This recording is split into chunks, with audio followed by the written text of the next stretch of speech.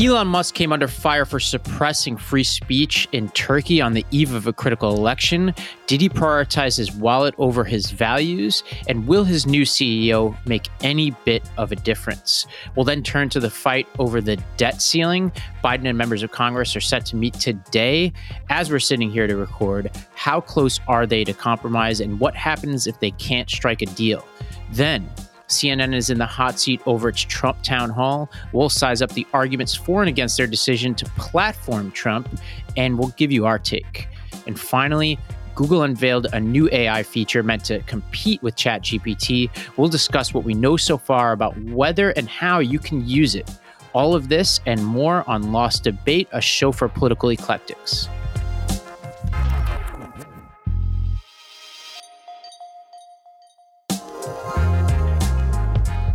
Hello, everybody. I'm Ravi Gupta. And I'm Ricky Schlott. Well, Ricky, do you know what my favorite 4 words in the English language are? Let's hear it. I told you so. I have been telling you this guy is full of shit on free speech, basically since we've started talking about him. And I have a feeling this might be the episode where you finally come full circle here. I know you've been warming up to this idea, but drop it for our audience. Drop some knowledge on us. What happened with this battle over the Turkish election? Yeah, so on the eve of the Turkish election for Erdogan, who has been criticized for a variety of kind of authoritarian oversteps, corruption, his handling of a recent earthquake that killed tens of thousands of people, it could have been a referendum on him. And Turkey then pressured Twitter to remove tweets and the accounts of activists who were calling out his corruption, including 4 accounts and 409 tweets on the eve of the election. And it was a very razor-thin election, but now there's going to be a runoff on May 28th because neither side ended up getting 50%. So Musk is obviously really in the hot seat for having censored at the demand of an authoritarian regime, at risk of Twitter being shut down entirely in the country. So that was what the backdoor kind of, or backroom negotiations were about. But certainly not a great look on the free speech front, and certainly at a very critical point in time for Turkey. Yeah, and we have very little information from Twitter about what their rationale was and what the request was. But there was a Turkish news site that reported that the censored accounts included a Kurdish businessman who claimed that Erdogan and his allies staged a 2016 coup. There was also an investigative journalist who had been reporting on corruption in the country who'd been censored. And this raises all kind of questions, right? Like, Musk has been connected to Erdogan since 2017 when the two met in Turkey to discuss a collaboration between Tesla and SpaceX and Turkish firms. They apparently shared a really awkward minute-long handshake at the World Cup that was caught on video. And Erdogan has told the press repeatedly that he wants to negotiate with Musk and wants to have a phone call about past censorship of his tweets. And this is not the first time that Musk has been criticized over free speech issues. We do a lot of work on India journalism here at the branch, and we have one India podcast that's very successful in India, and we're working on another one that's a deep investigative piece. And we've been following Twitter's basically they've been caving to demands from Modi to take down content in that country, including a BBC documentary that was critical of Modi. And so it seems like there's just all kinds of questions being raised here. Matthew Iglesias tweeted at Musk, and Musk got really defensive, saying, well, like, do you want me to take the whole, the whole platform down? And like, I would need to hear more from Twitter about even whether that was even the real threat here. We don't have any information to know for sure. They had a statement that said that was the final threat of revoking service entirely. Twitter came out with a statement about that, saying this is the product of a week-long negotiation, that there was a final threat that was given by Erdogan, that there were 5 court orders that Erdogan filed against them, and the only way that they could make sure that Twitter remained available in the country in its entirety was to acquiesce on these accounts, but that they are continuing to object in court, in the Turkish Supreme Court, and to see if they can get this overturned. Obviously, that's might be too little too late on the first election. We have to wait until May 28th for the second. But, the question was, do they turn off Twitter entirely? And they were under the impression that this was the final threat. It wouldn't be shocking if that were the case, considering in the past Erdogan, in the wake of that earthquake, I think in February, blocked Twitter entirely for 12 hours when there were a lot of there was a lot of criticism of the way that he handled the rescue effort, and a lot of videos going around revealing just how terrible the infrastructure was there. Also, during the 2014 election, he blocked Twitter as well. So it wouldn't be unprecedented for him to fully block the social media company entirely. It does seem like some companies have fought him. So the Wikipedia founder tweeted back at Musk saying, quote, "We stood strong to our principles and fought to the Supreme Court of Turkey and won. This is what it means to treat freedom of expression as a principle rather than a slogan." And I also think that, look, like, you have to fight these things because now every other authoritarian regime, or even like moderately authoritarian regimes, now look at this and say, hey, if you threaten Twitter, they'll back down. And it seems like, even short of a complete threat to take these things down, under Musk's leadership, at least according to the data, he's been rather weak when it comes to global free speech protections. There's a report from this organization called Rest of the World. It's a technology publication. And according to their data, Twitter under Musk has complied with over 80% of government demands for censorship or surveillance. That's up from 50% in the year before his acquisition. So apparently this company was, he had criticized it for somehow being under the thumb of government and suppressing free speech. That was the premise behind him buying Twitter, but somehow he's gone from 50% suppression, or, basically acceding to demands of suppression, to now 80%. And we have this really high profile, 2 cases now of so-called democracies that have been backsliding, where he seems rather quick to accede to their demands. And it raises all kinds of questions as to why. And when he has business ties or potential business ties to some of these countries, that makes me even more skeptical of what this guy is doing over there. Yeah, just to clarify, according to Turkey and according to Twitter, Twitter is the only social media company that's not been complying with these censorship requests. And, they're still in court. So I think that it remains to be seen, like, just how much the gun was to the head of Musk and Twitter to maintain the service in Turkey. But I mean, I would come down on the side of, if you want to block the platform, then block the platform, because otherwise I think that you do start a slippery slope.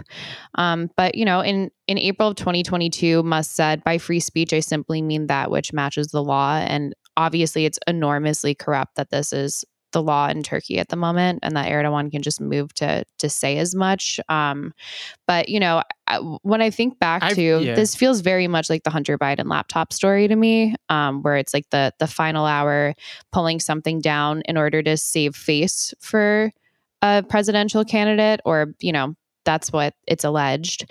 But in a way, I hope now that there's this runoff election, that the kind of Streisand effect situation of having had this censorship scandal, perhaps that might tilt things away from Erdogan's favor. It might draw more attention to what exactly the corruption allegations were that he cared enough to get removed. I'm not sure. I mean, it's obviously a much more complicated domestic situation, but there's an important difference between like having a runoff election and this having decided it. So there's still hope to be held out that potentially this could end up backfiring on Erdogan. Yeah, I think, but there are 2 responses I have to Musk when he says that I'm just following the law. One is he went beyond the law repeatedly at Twitter domestically in the United States. So for instance, when it came to the tracking of planes and all that kind of stuff, as we pointed out at that time, what that kid was doing with that account, and certainly what Mastodon and others were doing that he was blocking, was not against the law. And he was blocking reporters who were merely reporting on it. So he's willing to go beyond the law at times. And I'll read you a tweet from Ken Roth, which gets to this too, which is, there's a problem with the way he's framing this, because the people who are trying to change the law are being stifled by Musk's actions. This is what Ken Roth had to say. Quote, What makes this even worse is that Musk tried to justify his acquiescence to censorship demands by saying that people can change the law allowing censorship. But Musk accepted censorship on the eve of today's election, making it harder for people in Turkey to change the law, end quote. So the way you change law is through freedom of expression. It's through, making points on Twitter like the journalist who was suppressed or the businessman who was suppressed on the eve of an election, making your case. And if you're being stifled from making your case, you can't change the law. Yeah. So if you're in Musk's shoes, then do you let Twitter get blocked out in Turkey entirely?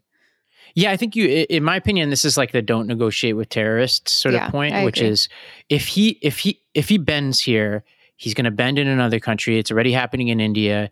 And then you have to put the government's feet to the fire to be like, hey, and this is true of all big tech. I think this is what they all should do. And a lot of these companies claim to be American companies to say, look, if you want to do business with us, that's great for you. Modi's a great example who one of the biggest parts of Modi's appeal in India is that he's great for the economy. And if all of these companies that, Tim Cook was just there doing like a huge opening ceremony of a huge Apple store and everybody's just gushing over the business environment in India.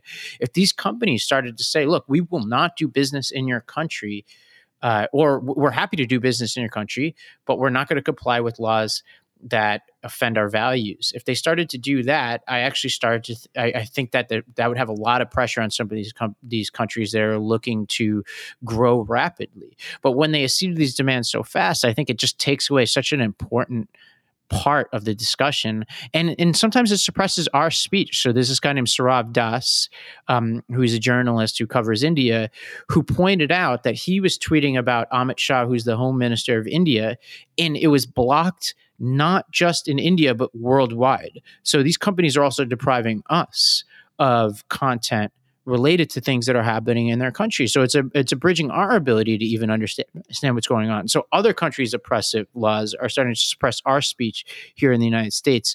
And that's not the only reason why it's wrong, but it just makes it even more annoying. Yeah, absolutely. Well, one of the kind of central issues I think that Twitter is having consistently is the centralization of power around Musk, and the fact that it's very much open to whatever his mistakes or flaws may be. And so another interesting revelation in the Twitter world is that he's appointed a new CEO. So potentially that might kind of dull his effect on how Twitter is run. Her name is Linda Yaccarino. She's a former executive at NBC Universal, who was their chairman of global advertising and partnerships, and did a really good job protecting the traditional TV ad business as social media was on the rise, and was a really sought after media executive. She actually a month ago interviewed Elon and kind of put his feet to the fire. And it's interesting to see that she clearly earned his respect and obviously this appointment, but now he will be stepping back as the chief technology officer and letting her take the reins a little bit more. I think he's stepping back as CEO, but this is what he tweeted. He says he'll continue in his role as executive chair, CTO, so chief technology officer. Yeah. He'll run product, software, and PsyOps, whatever PsyOps is over there. So here's my hot take, Ricky. He's still the CEO. If I said to you, hey, Ricky, I'm stepping down as CEO of the branch, but I'm going to be the chair of the branch, which means that the CEO is going to report to me. And I'm also going to be the chief content officer. I'm going to run product, which means in this case, I'm going to run all of our editorial journalism. I'm going to do software and PsyOps. I mean, and he says she'll basically handle operations and marketing. So basically the stuff that Musk doesn't want to do. She's a chief operating officer, chief marketing officer, not a CEO. This is my take. And I think it will become apparent in the year ahead when these two start to butt heads over certain things. And this person who seems very comfortable talking in public as CEO is going to butt up against the ego of Elon Musk, who's going to be offended by every little thing she says that deviates from whatever is going on in his brain. Well, okay, I think let's just rewind. Let's rewind to when they Twitter. Let's rewind to when they cross paths before CEO, because it's interesting because she's not taking it particularly easy on him. So let's run that clip. Will you commit to be a little more specific and not tweet after 3 a.m.? People in this room would like to see that. We'll make them feel more confident. I will aspire to tweet less after 3 a.m. But I mean, it is important that, if I were to say, yes, you can influence me, that would be wrong. That would be very wrong. Because that would be a diminishment of freedom of speech. But I want to be specific about influencing. It's more of an open feedback loop for the advertising experts in this room to help develop Twitter into a place where they will be excited about investing more money, product development, ad safety, content moderation. That's what the influence is. Yeah, I think it's totally cool to say that you want to have your advertising appear in certain places in Twitter and not in other places. But it is not cool to try to say what Twitter will do. And if that means losing advertising dollars, we lose it. But freedom of speech is paramount. So this is before she was named CEO. She's challenging his ego in some important ways. I think she's showing that she is willing to stand up to him. And to his credit, this is someone that he later selected. So this is not someone that's just puffing him up, which I think is promising and maybe a sign that he's becoming more self-aware that he can't be the singular person at the helm. Yeah, but here. she didn't work for him back there, Ricky. She wasn't working for him. He could have picked a Stan like me to be his CEO that never challenged him. So are you still a Stan? Though? No, I'm kidding. Critical question. The audience is going to want to know. I've been critical of a lot of his moves. I don't think you can centrally control like one person deciding more or less what's going on with Twitter in Turkey and stuff. But I mean, she's in the. I'm interested to see what she does. She seems to be genuinely kind of tough and challenging him on certain things more than maybe some would expect. But in the past, she said that it's a fascinating purchase of Twitter on his behalf, that she wouldn't bet against him and that he needs to learn more about advertising. She said, give me a break. I think we can teach him. So this is right now, Twitter is valued at 20 billion versus the 44 billion that he bought it for. And I think one of the important keys here is that a lot of the reason that the ad market is shriveling is because of Elon's own actions. And so part of her role as an advertising person is going to involve being like, hey, no more 3 a.m. tweets, or how do we make sure that the content on here is appealing and in line with what advertisers need from us. I want to be optimistic. My assumption is he has known about this for a couple of days, even before he announced it, right? Now, no more 3 a.m. tweets. He's tweeting at Matt Iglesias that his brain fell out of his head, defending the decision to take content down in Turkey, and still hasn't been totally transparent about those decisions. That's all happened in the past few days. Now, she's, once again, like when you name a new CEO, like Bob Iger did this at Disney, it is common for the old CEO to become the chair.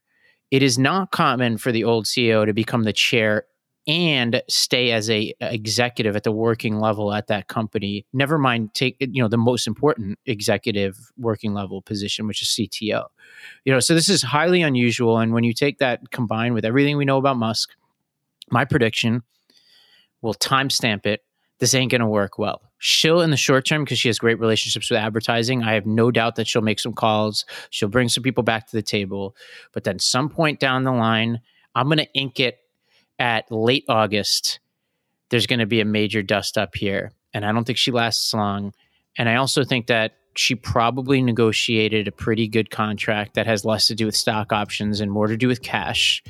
And so, she probably is prepared for the inevitability that this thing couldn't work out. That's my sense. But that's just a prediction. So we'll put it out there. It's going to be on the internet. I'll be accountable clip to that. And see how it goes. I'll just be optimistic. I'm holding out hope, even though I don't have a lot.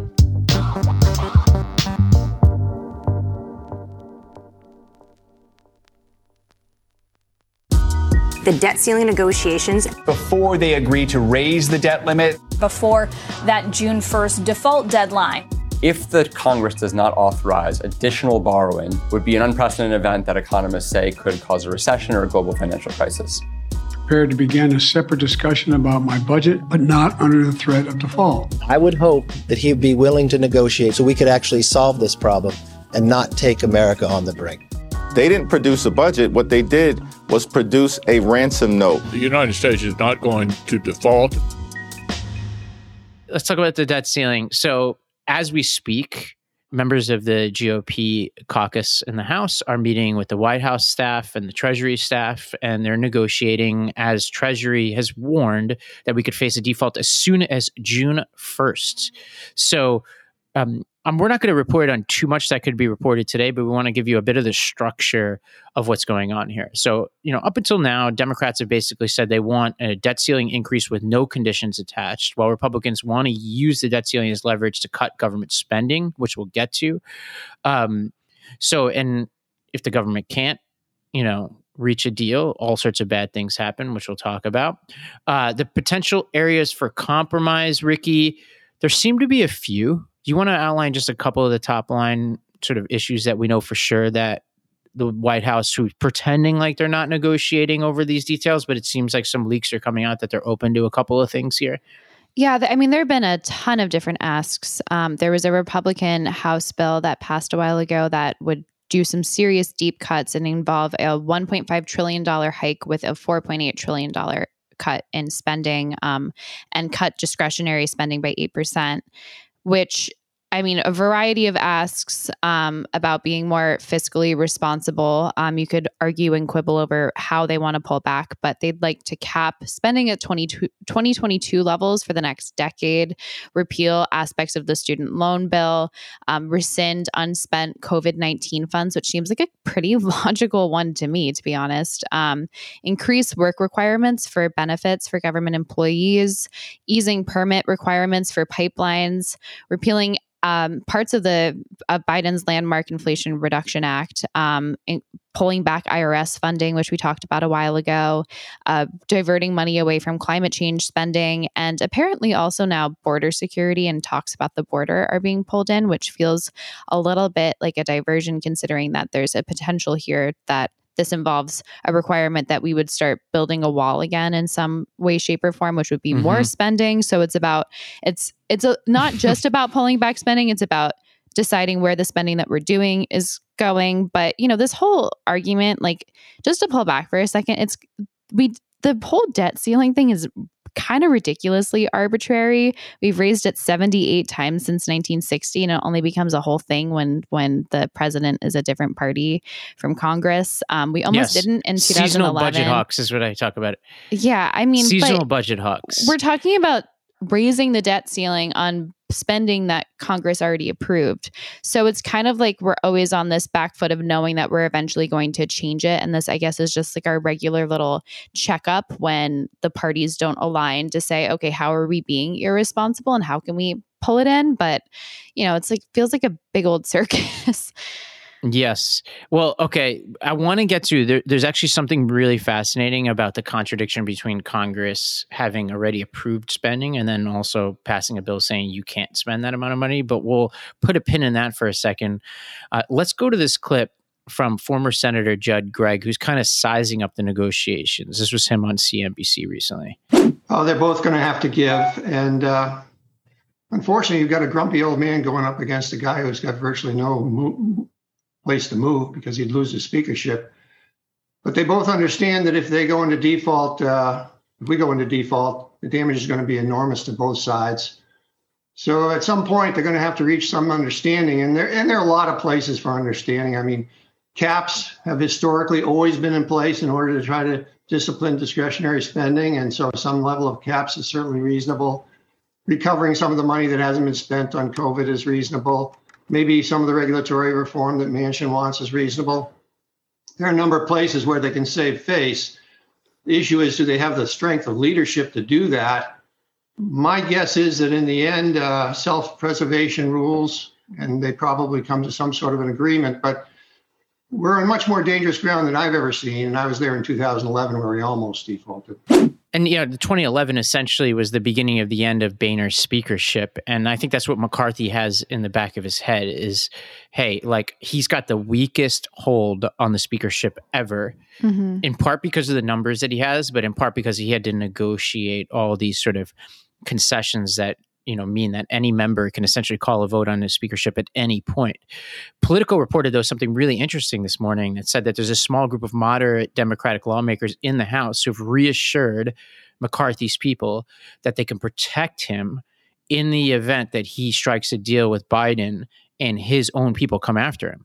So essentially what they would do is vote for McCarthy for speaker is what they're essentially committing to, as a way to just give McCarthy a little bit more leverage, which I think is a promising thing. I'm no McCarthy fan, but I actually think like if Democrats, I think they call it the Common Sense Caucus or something like that. If they're able to come to the table and say, hey, we could protect you from a short-term vote against your speakership if you negotiate in good faith. And for me, I define good faith as not adding random shit at the end, like the border, right? Like it's important to talk about the border, but you can't put every wish list that a Democrat isn't going to vote for, because that's not good faith. Yeah.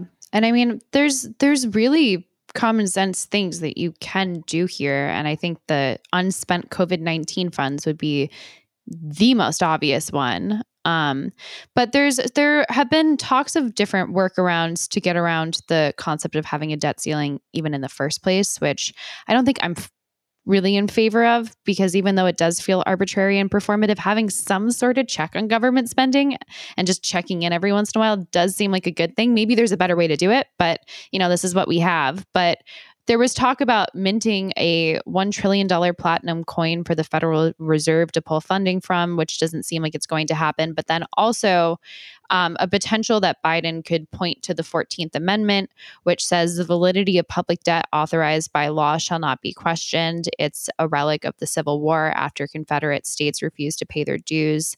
And this would allow Biden to say that failing to make payments that they promised is unconstitutional based on this amendment. Even if the debt ceiling is not raised, it was considered by Biden. It was considered by Obama. He did not end up using it in 2011. But Ravi, what's your take on whether the 14th Amendment could be an avenue here? Yeah, I think there's a cousin of the 14th Amendment argument that Lawrence Tribe, the professor emeritus at Harvard and longtime Supreme Court advocate, has been talking about. And he's basically saying, look, there's a contradiction here. And this is kind of a cousin of the 14th Amendment argument. There's a contradiction at the heart of what Congress has done here. They're basically asking Biden to either disregard former laws that they've passed, basically saying you must spend money on this, this, and this. Those are laws. The debt ceiling is also a law saying you may not spend more than X. So they've appropriated more money than their own debt ceiling legislation allows. And that's a contradiction, and essentially puts Biden in a place where he has to pick and choose which laws of Congress he's going to comply with. And for that reason, Lawrence Tribe thinks this is unconstitutional and that Biden has some wiggle room here. Let's go to this clip.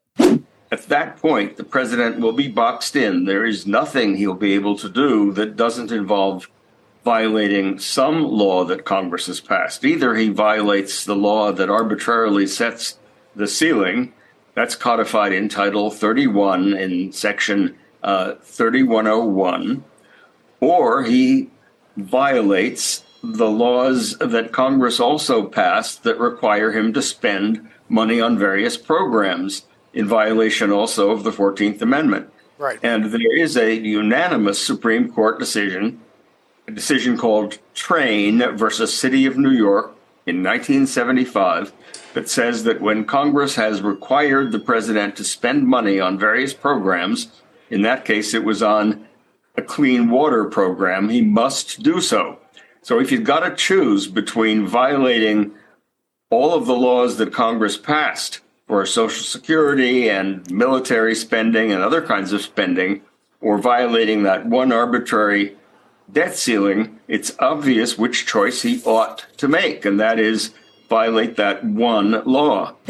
And, Tribe talks about how there's already a lawsuit brought by 75,000 federal employees that's making its way through the courts right now that names the president and secretary of Treasury as defendants, essentially saying, like, look, they have standing as people who, if the president didn't, allowed the debt ceiling to hit and basically stop paying federal employees, they would have standing and would be aggrieved and essentially would force the hand of the Supreme Court. Tribe argues that the Supreme Court will favor what he calls the conservative path of paying our debts, which is an interesting spin. I think given how politicized the court is, I wouldn't hold my breath on that. But Ricky, what do you kind of floated this theory earlier. Like, does he have a point? Like, Biden's kind of in a weird position where Congress is asking him to ignore, some of their laws one way or another. I think the whole thing is kind of weird in general, like the entire performative aspect here. But I mean, there's serious talk about questions of whether we might default on our debt, which would be like calamitous for the economy and completely unprecedented. I don't really fall into the camp of thinking that these negotiations won't, in the end, at the final hour, pull through before June 1st. But where do you stand on that? Well, I think part of what Biden is doing is using this leverage to force the House GOP to consider a world where he doesn't need that, right? Yeah. Like if he, it's like a game of chicken. If he's saying, look, I'm willing to go to the Supreme Court, I'm willing to just breeze past this deadline and continue paying our bills and force your hand here. I mean, this is we're getting close to constitutional crisis territory. Mm-hmm. And so the hope there is, my sense is if I'm predicting the likely outcomes, I'm thinking that the most likely outcome is that there's some kind of concession on the energy permitting and like maybe a couple other small things, the COVID dollars, that allows Congress to say, McCarthy to say, I extracted a victory from Biden. I do think there's going to be some consternation amongst his own people. And I don't know if they'll call a vote on him, but I think you're going to see some of the more extreme members of his caucus calling him out for that. But if I were saying what my second most likely scenario is, I think my second most likely scenario is that Biden forces the Supreme Court's hand. And that has, it not only will trigger a constitutional crisis, it'll trigger I think like a bit of panic in the bond markets as people start to, doubt the sort of full faith and credit of the United States. And so that's a world where we don't want. One more video though, Ricky, from Tribe, where he talks about how, there was this debate in the 90s over a line item veto. Basically, like there was this whole debate about whether you give the president the ability to just take a big appropriations package and pick and choose what he wants to veto instead of the whole package. We have not been given that power to the president. It currently would be unconstitutional to do a line item veto. And Tribe is essentially saying the only way forward in the scenario that Congress has given Biden is they're basically asking him to perform line item vetoes. Let's go to this clip. If Congress leaves it to the president to pick and choose who are the winners and who are the losers, that is, which debts to pay, that is an unconstitutional line item veto. So the only constitutional way through this forest is right through the trees, and the trees really have to be taken care of. That is, we have to pay our bills. All right. Well, probably a good place to end. We'll see what happens here. Not a great place for us to be. It's rather embarrassing and just gets the sense of like, I'm not sure things are getting any better in Congress. If you even look at, we thought 2011 at the time, I was very, very, very heavily following that in 2011. And that felt like the high point of dysfunction. I was in 5th grade, so I wasn't. Well, the fact that we're looking back at that, more reasonable times, it's just rather scary to me.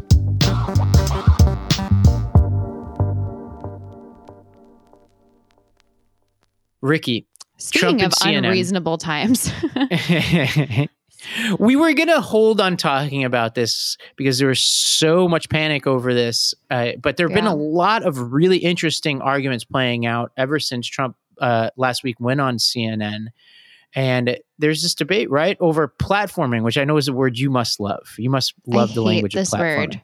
Platforming literally means interviewing. Like, when did we decide that interviewing someone was somehow... Platforming has this insinuation that there's a degree of endorsement just by acknowledging someone's existence. And that term really bugs me because it just feels very loaded, and it's an excuse to censor people and to censor people's ideas. And I think it just concedes to a bad misconception that pretending something doesn't exist or pushing it underground makes it not exist just because it may be a little bit more pleasant for you. But, clearly if there's anything that this town hall demonstrated based on audience response, there's a plurality of Americans who still are very supportive of him. And it's worth knowing that and getting that out into the open instead of just pretending in our little New York Times bubbles that he's only on Truth Social tweeting to himself. He's still a serious contender here, and we need to acknowledge that. Well, and Ricky, let me lay out the contours of how I would like us to talk about this. So if you're in our audience and you love Trump, then you're just like, hey, it doesn't like this is an easy one for you. You're like, hey, I love Trump and like putting him on TV, great, right? So for you, that's a very simple argument. So what I want our audience to do for the purposes of this exercise is pretend that you believe things that people like me believe. Because if you love Trump, you love Trump. So this is not an interesting discussion to you. But if you believe that, as I believe, that Trump says and does things that are actually rather dangerous and unprecedented, especially like his language around January 6th and the fact that he talks about pardoning people on January 6th and definitely like waded into that territory in this broadcast, which is we're not going to do a review of the broadcast itself, except to the extent that we're reviewing how CNN handled it. Like, if you believe that he says things that are truly unprecedented and dangerous, then the question becomes, well, then how do you handle that when that guy is the front runner for the nomination for Republicans? And I want to start here. And so that's my belief. I have a lot of problems with what he says. And then the question becomes, well, then how do you handle that? Like, because he's not some random dude in a garage. He's not Alex Jones. He's a guy who's part of a process in this country that he's a front runner for one full political party that in any given election has a 50% chance of sending somebody to the White House. And so the question is, what do you do with that? Jon Stewart said the following. He says the problem with the Trump town hall wasn't platforming or a fragile, siloed audience unable to be exposed to newsworthy opinions antithetical to their own. The problem was an event that was clearly negotiated to Trump's approval and owed to access. I learned nothing from this town hall about Trump and his most ardent supporters. I haven't known since 2016. I learned a lot about CNN. I'm warm to this idea. We'll get to CNN's take. I thought Anderson Cooper had a really interesting response, but I'm a little warm to this because it seemed to negotiate access here. They seemed to negotiate who is going to be in the audience. They seem to negotiate who is going to be hosting it. And that to me seems like pretty weak stuff. CNN, as far as I'm aware, has denied that there was any sort of negotiation in this. I mean, the premise of it was that it's a town hall for potential Trump voters to decide whether or not they want to vote for Trump, which, isn't non-standard. It's just the fact that CNN is the place that's platforming him, or I shouldn't have used my own term that I don't like, but CNN is CNN is the one that is hosting it, is kind of the anomaly. But it's not unusual to have a town hall for people who are considering voting for a candidate. But I think what no one expected or anticipated, as far as I'm aware, is that the audience would be as kind of rowdy and in favor of Trump and turning against Caitlin Collins, who I think, considering the challenge that was before her, held her own pretty decently, even though there were a few points where I think she was a little bit jumping on top of him, and then obviously calling her nasty was not great. But I think one thing in terms of CNN and how we interpret what they did that's important is that Licht apparently on an internal call afterwards praised Caitlin Collins and said, I unequivocally believe America was served very well by what we did last night. There's so much of what we learned last night about what another Trump presidency looks like. And frankly, I agree. Well, and here's the thing. I'm not sure I buy that CNN didn't negotiate this with Trump. There's a good article in The Atlantic by Tom Nichols. I think it's called like the CNN Jerry Springer problem or something like that. We'll link to that in the show notes. And Nichols kind of goes through, as of the time of his writing, what we know and don't know about what CNN negotiated. And so he talks about, hey, like this is Nichols, he's like, I called up the New Hampshire GOP and they said they were promised a certain number of seats. And he kind of goes through it and tries to figure out what CNN promised or he didn't.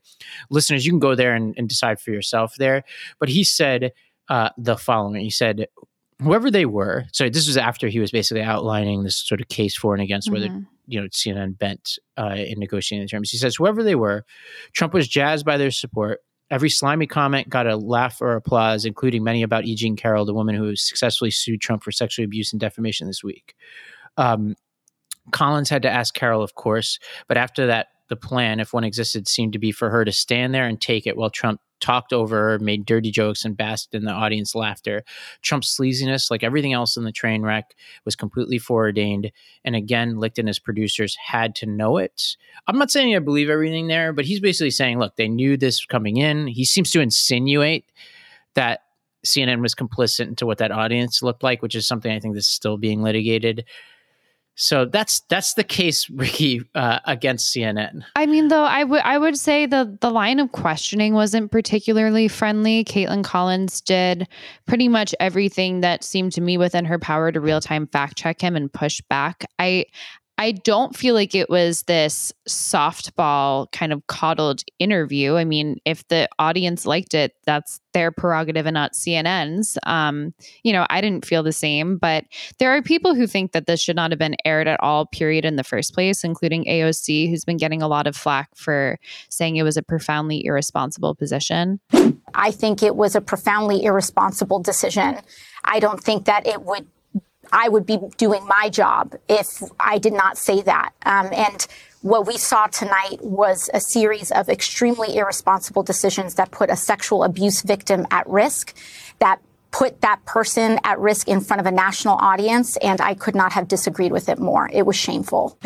Well, I think from now on, we should, anytime any TV network wants to do anything, they should ask AOC for her permission about whether or not that's acceptable to her, because she's come out with a lot of, really coming out swinging with a lot of pro-censorship stances. And I'm not sure, the alternative is he truth socials to his supporters and we don't even know what he thinks or feels. And this is important information, I think, for American democracy to understand what your fellow citizens are voting for, what your fellow citizens are listening to, and to have a chance to counter it, which is something that Anderson Cooper, I think, addresses pretty well in his opening of his show that followed.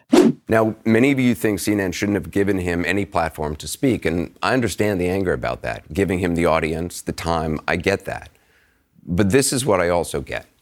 The man you were so disturbed to see and hear from last night, that man is the front runner for the Republican nomination for president. And according to polling, no other Republican is even close. That man you were so upset to hear from last night, he may be president of the United States in less than 2 years. And that audience that upset you, that's a sampling of about half the country. They are your family members, your neighbors, and they are voting. And many said they're voting for him.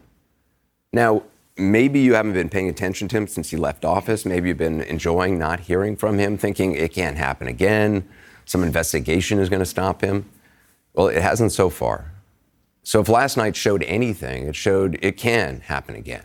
It is happening again. He hasn't changed, and he is running hard. You have every right to be outraged today and angry and never watch this network again. But do you think staying in your silo and only listening to people you agree with is going to make that person go away?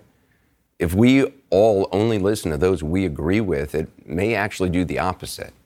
So I'm basically with Anderson Cooper here. The one thing that I'm awaiting judgment on, like if I'm saying like what's my final opinion on this whole matter, is whatever we learn in final about what CNN negotiated here, because that's going to matter a lot to me, because I think journalism is journalism.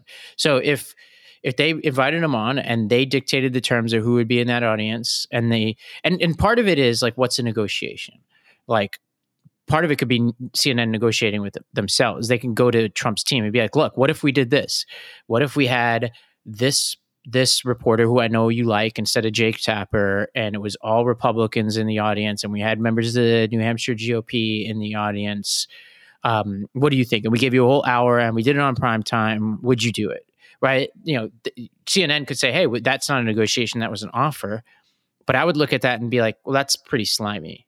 So but that's what I'm awaiting. It's like not a question of like, oh my God, my faint heart can't handle Trump. It's like a question of journalism.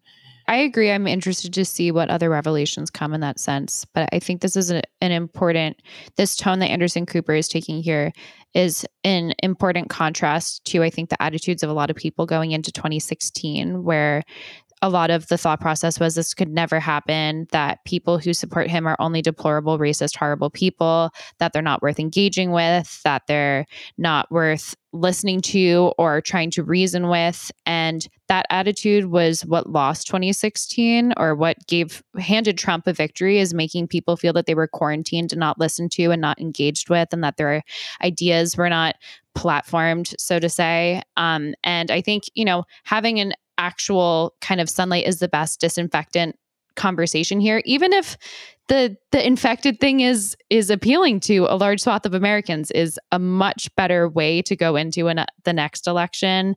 If I were someone on the left concerned with not seeing Trump reelected than the posture that was taken in 2016. I think you and I have similar opinions on some of the dynamics of the Republican primary. I think we'll probably disagree on when it gets to the general, but I think we're kind of rooting for similar things. But I'll leave that at that.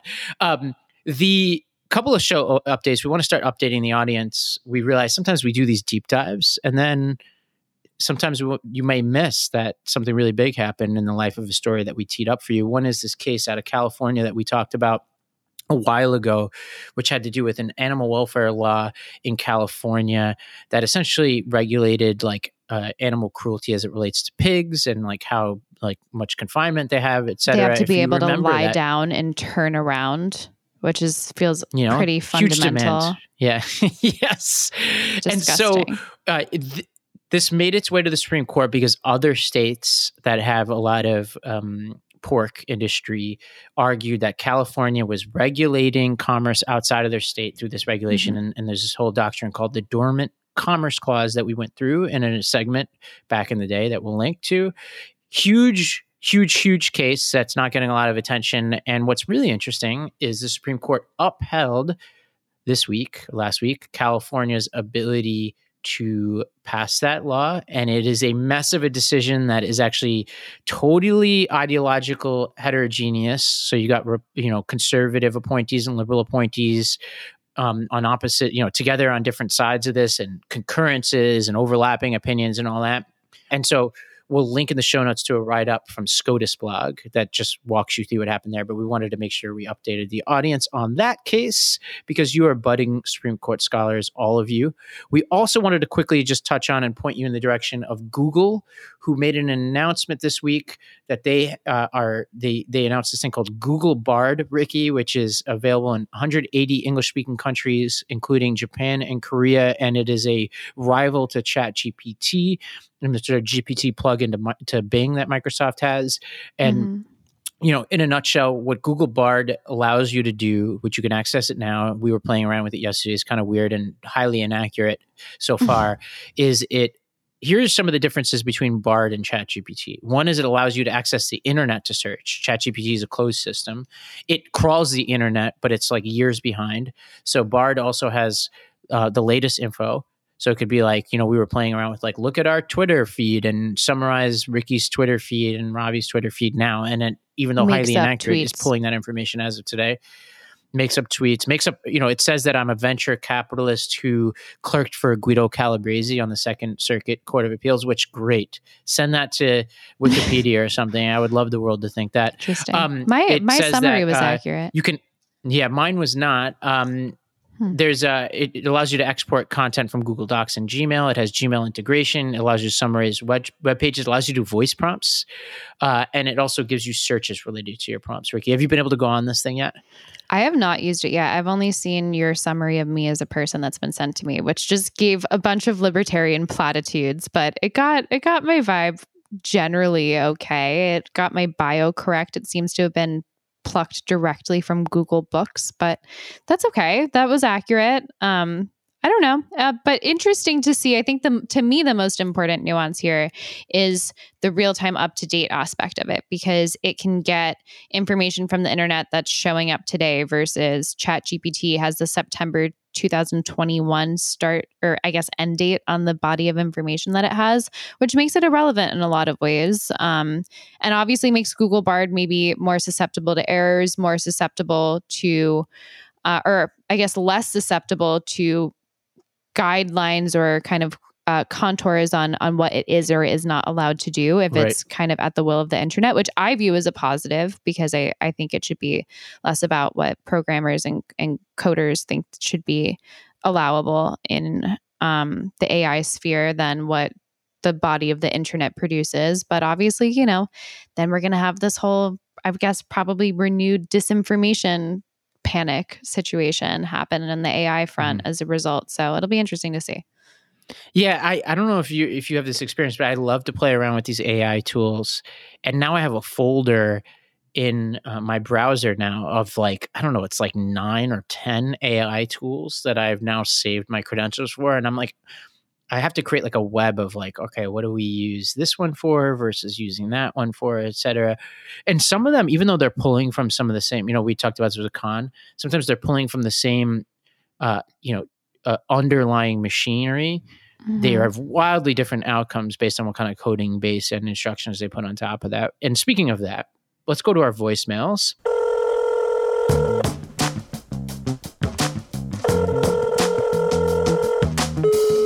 Hey, this is Ricky. You've reached the Lost Debate. If you have some feedback for us, leave it after the tone. We have a voicemail on this very subject about AI and education, and specifically referencing our segment that we did last week on Khan Academy and Khan Migo. This is Sarah from Salt Lake City. I wanted to call in after I listened to your piece on Khan's AI because the idea of AI doing math tutoring seems like the worst possible case scenario. I really hated math in high school, but I loved it in college. So I ended up tutoring some of my friends' kids. And it seems like kids that are frustrated with math are really having a hard time with the language and the rules that seem arbitrary. And the idea that an AI or a robot would then tell them that they distributed incorrectly seems maddening. So maybe AI will get better in the future, but right now I get frustrated when a chatbot cannot navigate me through like a phone tree. So, what's really needed for students that are struggling is human encouragement and empathy and maybe some creative imagery to help them get around that language barrier. So just wanted to pitch in my 2 cents. Thanks a lot, and thanks for the show.